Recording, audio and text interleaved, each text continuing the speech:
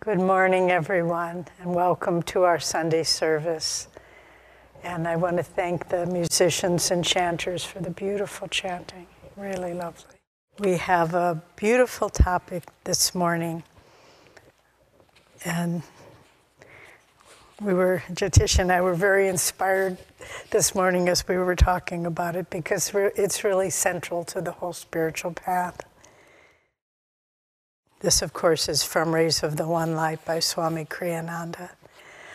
First things first.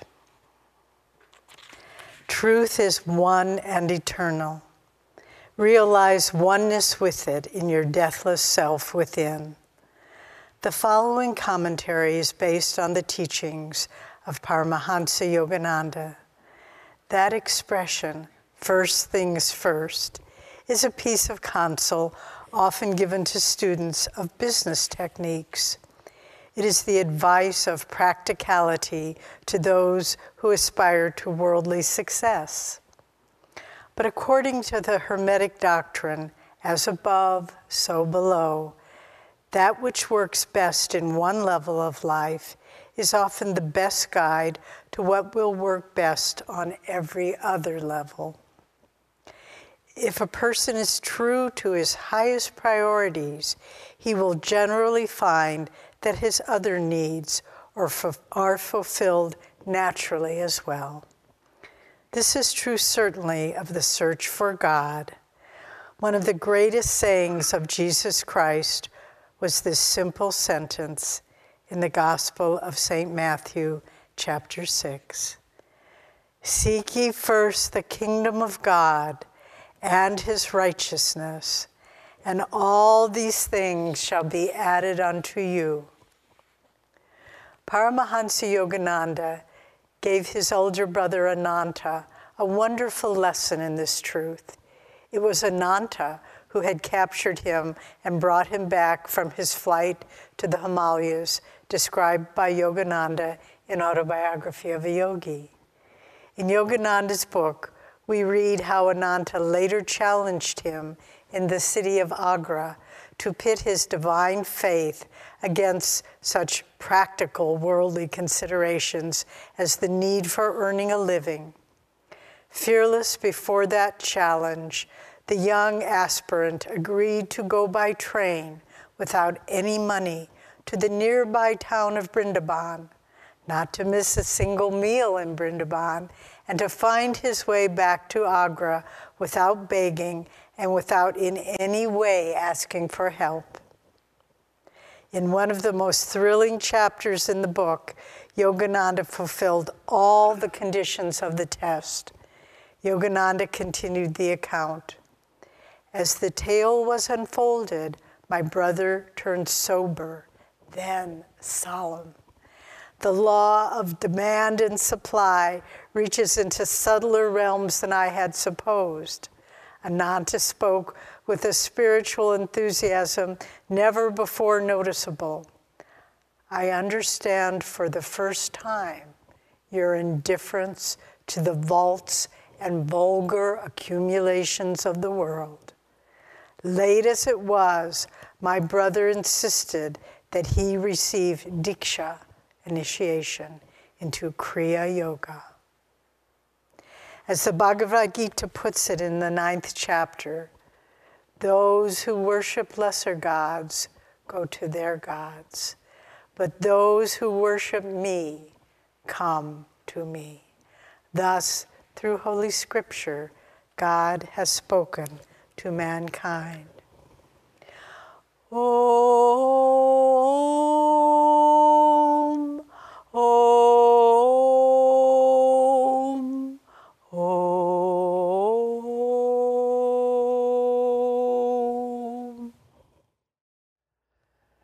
Okay, we've got a good topic today. So, seek ye first the kingdom of God and his righteousness, and all these things shall be added unto you. So, that really is the central teaching of all religions.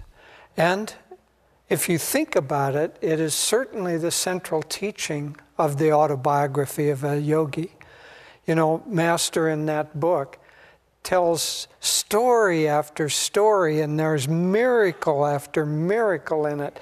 And he's such a great storyteller that you get caught up in the stories. I mean, here are these two kids going to Brindaban. They don't have any money, and all of a sudden they have somebody come onto the train and tell them that the princes that were supposed to be coming with them couldn't make it, and you have to substitute. And they go and they have this stupendous meal, and you get so caught up in that story, you forget to ask, why is Master telling us this story? But if you look at the miracles in it, it starts, the first miracle is on page 8 of the autobiography. It's Lahiri Mahashaya manifesting himself in a wheat field why? Because, Master kind of uses his family a little bit as a foil, as the stand-in for the material-minded people. Why does Lahiri manifest there? Because one of the disciples of him is an employee of Master's father, wants to go and see his guru, and Master's father said, no, you need to stay here, attend to business, you have to get ahead in life. And so he's walking home, and Lahiri manifests in front of him in a wheat field and says, Bhagavati, you're too hard on your disciples. So, your employees, yeah, thank you. Too hard on your employee. And so they both go, and of course, we know that Master's father and whole family become disciples of Lahiri and of the path of Kriya Yoga. But miracle after miracle, we have here the Brindaban miracle, but there's, Master, again with his sister, says, I think if I want that kite, Divine Mother will give it to me. Oh, you big liar, she won't do that. And of course, he gets 2 kites just to show her. A little later on, there's another miracle with his family. His sister Roma comes to him and says, my husband is very materialistic, and he laughs at me, and I'm having a very difficult time in my marriage with this. And Master says, I then had a sudden inspiration. Let's go to the sacred grounds of Dakshineshwar, the Kalighat temple where Ramakrishna had been. Let's go in those sacred grounds, in that right environment. It will be the right environment to help him change his consciousness. But again, what is the miracle? So the materialist says, be sure to get our meals taken care of because we've got to eat.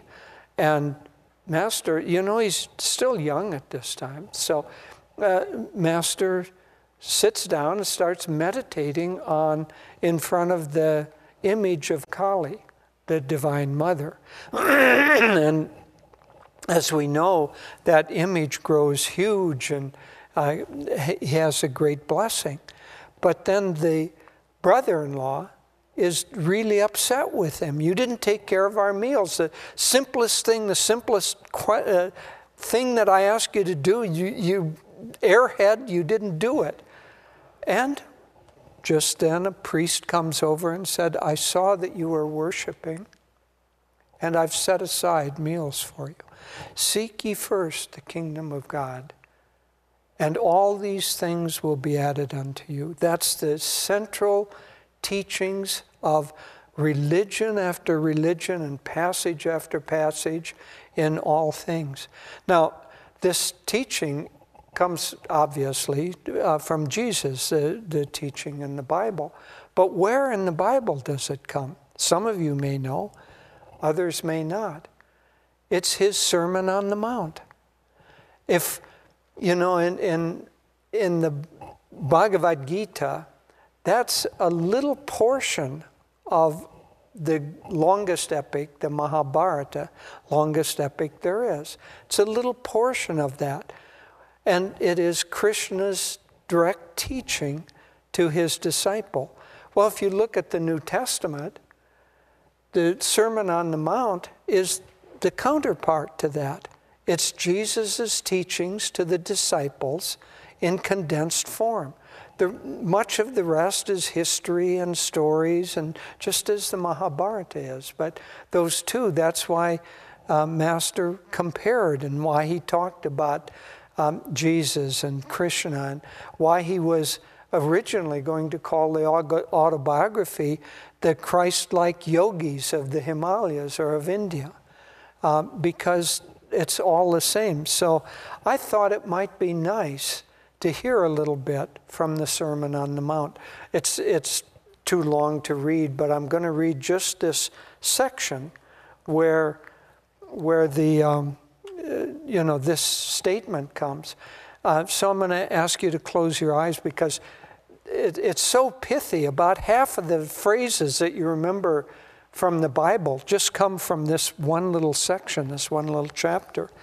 So I'll summarize a couple of things, because we don't want to take too long in reading. But he starts out in chapter 6, Matthew chapter 6. He's already given Beatitudes and other parts of the Sermon on the Mount, but he's still teaching now, teachings on almsgiving. He says, "Take heed that you do not your alms before men to be seen of them. Otherwise, you have no reward of your Father which is in heaven." Then he gives teachings on prayer. "And when thou prayest, thou shalt not be as the hypocrites are, for they love to pray standing in the synagogues and in the corners of the streets, that they may be seen of men. Verily I say unto you, they have their reward. But thou, when thou prayest, enter into thy closet, and when thou hast shut the door, pray to thy Father which is in secret, and thy Father which seeth in secret shall reward thee openly. After this manner pray ye, Our Father which art in heaven, hallowed be thy name. Thy kingdom come, thy will be done, in earth as it is in heaven. Give us this day our daily bread, and forgive us our debts as we forgive our debtors. And lead us not into temptation, but deliver us from evil. For thine is the kingdom and the power and the glory forever. Amen." And he says on fasting, don't make a big deal out of it. Do your fasting, but don't make it obvious to men. Lay not, and it goes on. There are only 33 of these little statements in this chapter of Matthew. "Lay not up for yourself treasures upon earth, where moth and rust doth corrupt, and where thieves break through and steal. But lay up for yourselves treasures in heaven, where neither moth nor rust doth corrupt, and where thieves do not break through nor steal. For where your treasure is, there also will your heart be." That's really important. Where your treasure is, there also will your heart be. And finally he comes, I'll read this last part. "No one can serve two masters, for either," please close your eyes and listen to this. This is Jesus talking to us. "No man can serve two masters, for either he will hate the one and love the other, or else he will hold on to the one and despise the other. Ye cannot serve God and mammon. Therefore I say unto thee, take no thought for your life, and what ye shall eat, or what ye shall drink, nor yet for your body what ye shall put on. Is not the life more than meat, and the body more than raiment? Behold the fowls of the air, for they sow not, neither do they reap, nor gather into barns. Yet your heavenly Father feedeth them. Are ye not much better than they? Which of you, by taking thought, can add 1 cubit unto his stature? And why take ye thought for your raiment? Consider the lilies of the field, how they grow, they toil not, neither do they spin. And yet I say unto you, that even Solomon in all his glory was not arrayed like one of these. Wherefore, if God so clothe the grass of the field, which today is and tomorrow is cast into the oven, shall not he much more clothe you, O ye of little faith? Therefore, take no thought, saying, what shall we eat, or what shall we drink, or wherewithal be clothed? For all these things do the Gentiles seek.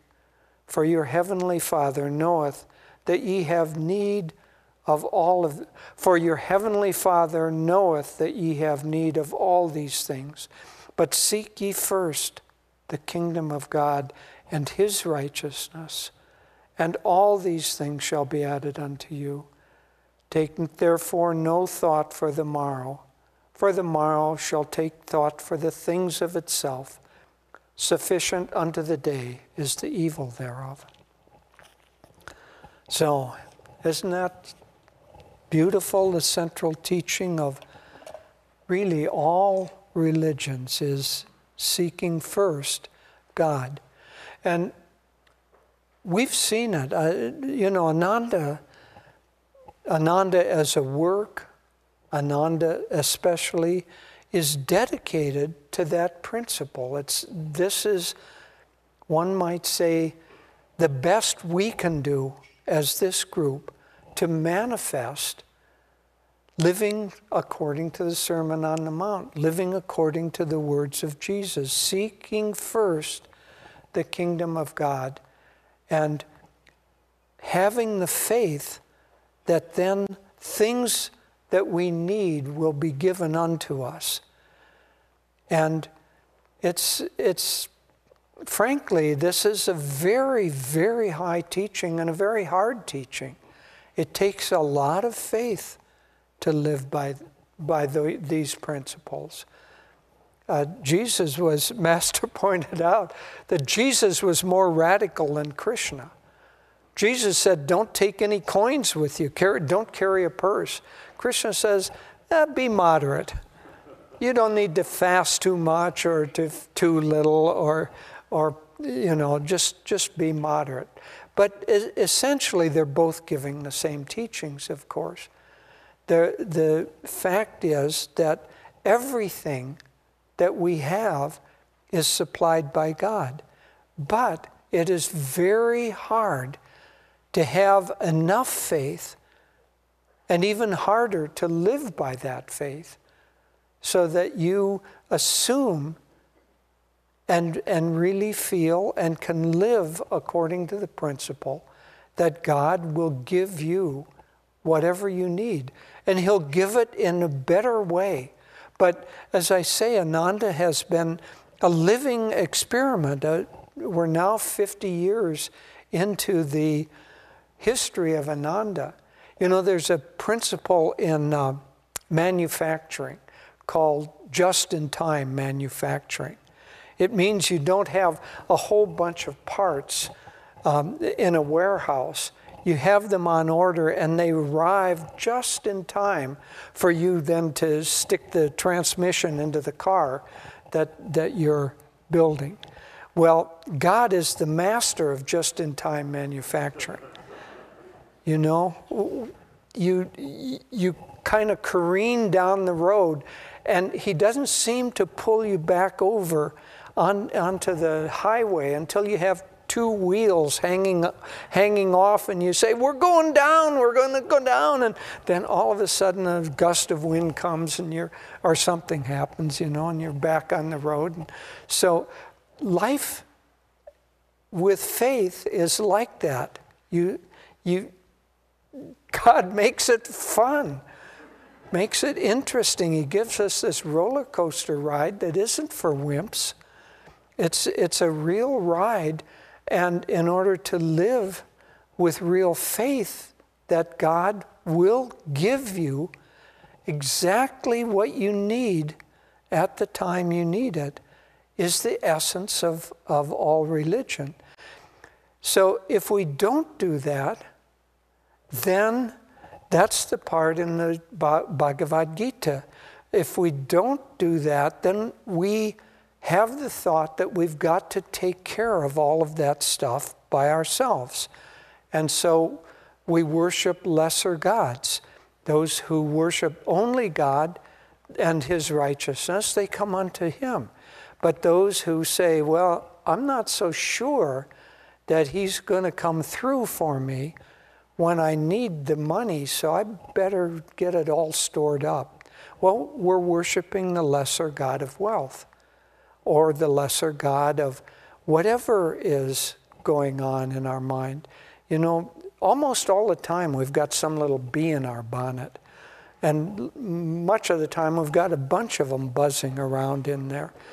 What do I mean by that? Master said that the real prayers that we have, it's not when we sit down and we pray, or even when we read something beautiful from Whispers from Eternity.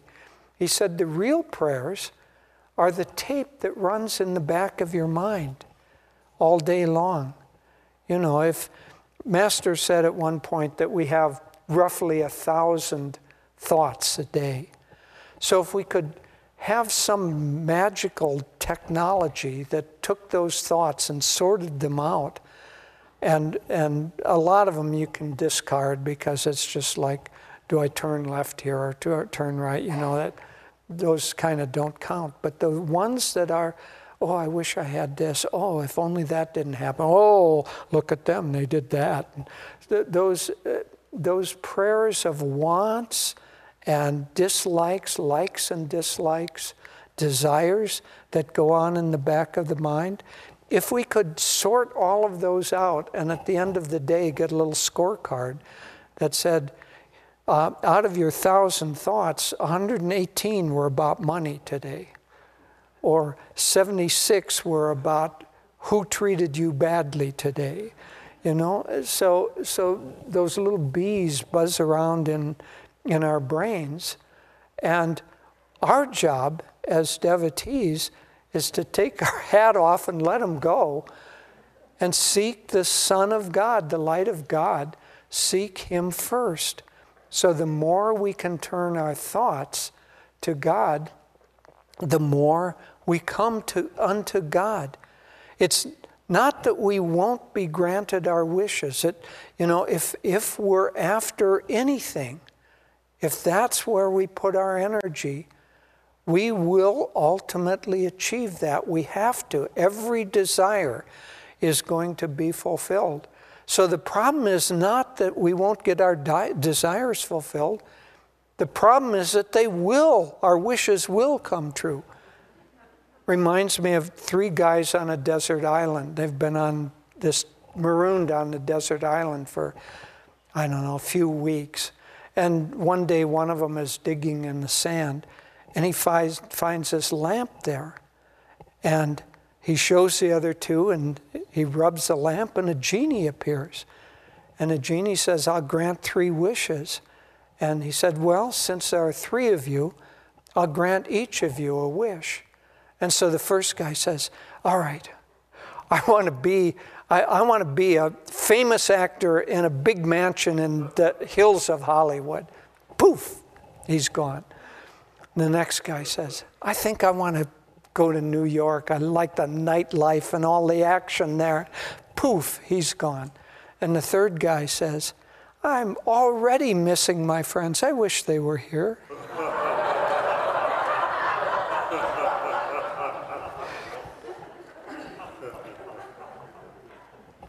So it's our problem too with the genie. It's not that our wishes won't be granted, it's that they will be granted. And worse than that, once they're granted, we get trained to keep wishing. And so desire begets desire, fulfillment of desire begets further desire, until, as Master says, it becomes agonizingly monotonous. Until we say, oh no, not again. B, get out of my bonnet. I don't want you in there. All I want is to seek God and God alone. And I do not want to seek things for myself. Now, when we do that, and Davy and I can absolutely testify to this from our own experience. This is not some hothouse teaching that we read somewhere.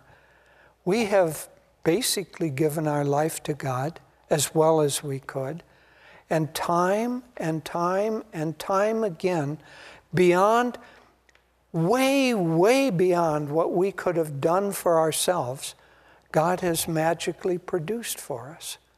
And it's been going on. We've been on the path for 54 years, 50 years. And it's been going on ever since we've been on the path. We know from our own experience that if we seek God, that all these things will be added unto us. But we have to be careful that seek God and His righteousness and all these things, that and is important in there. We can't seek God and His righteousness so that all these things will be added unto us. That becomes spiritual materialism. And there are many paths that are basically spiritual materialism.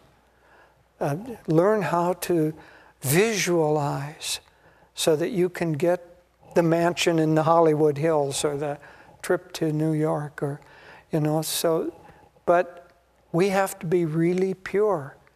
When you pray, Swami got to the point where he one time, or he wouldn't pray for himself. One time, someone said to him, because he had all those health problems and was taking karma unto himself, somebody said, Swami, why can't you pray that Divine Mother heal you? And he said, I refuse to pray for myself. Everything needs to be, you get to the point where it's not like an affirmation, it's unpleasant, you have a disinclination to ask for anything for yourself. It feels dirty somehow. And that doesn't mean that you don't need things. As Jesus said in the Bible, God knows the needs of the fowls of the air and the lilies of the field and the grasses. If He knows all of that and provides for them, won't He so much more provide for us? Of course He will. But our life, the central teachings of all religions are to live according to that faith, live according to the Gita, live according to the Bible. Make the Sermon on the Mount not just something you read, but a manual for how to live your life. And the same with the Gita, and the same with all great teachings. When we do that, then God will provide for us all of these physical needs. But so much more than that, He will free us from the physical needs. Because it's all consciousness. Ultimately, the real curse of desiring things and working to get them for yourself is that you have to carry the seeds of those things from lifetime after lifetime.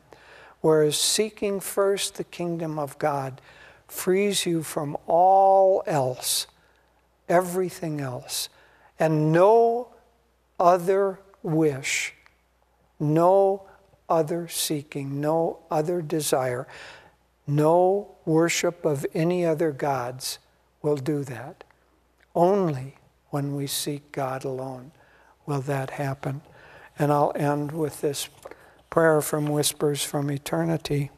Davy and I read from Whispers from Eternity toward the end of our meditations, have been doing that for a year, and then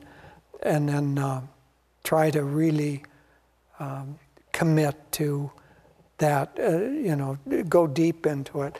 Well, I've been stuck on this one for about 3 weeks now, trying to really draw the essence out of it. And in fact, it's one of the very, very few that Master has essentially a little footnote. He says, this demand especially should be repeated mentally with deep concentration until the prayer thought becomes fixed in your superconsciousness by the conviction born of deep faith. And here's the prayers.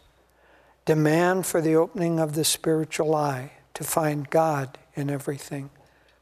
My eyes are enthralled, O Father, with the beauty of heavenly flowers, with life's passing scenes, with the sailing silent clouds. Everywhere, all I see hints at thy presence. Open that eye in me which sees only thee. With that gaze, may I behold thee above, beneath, all around, within and outside me. Teach me in all things to see only thee.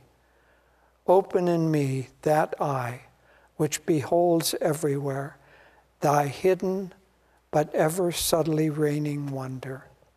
And that, as he said, we should commit that to memory. That's number 103 in Whispers from Eternity, in this copy on page 89. But commit that to memory and keep working on it till it goes into the superconscious mind.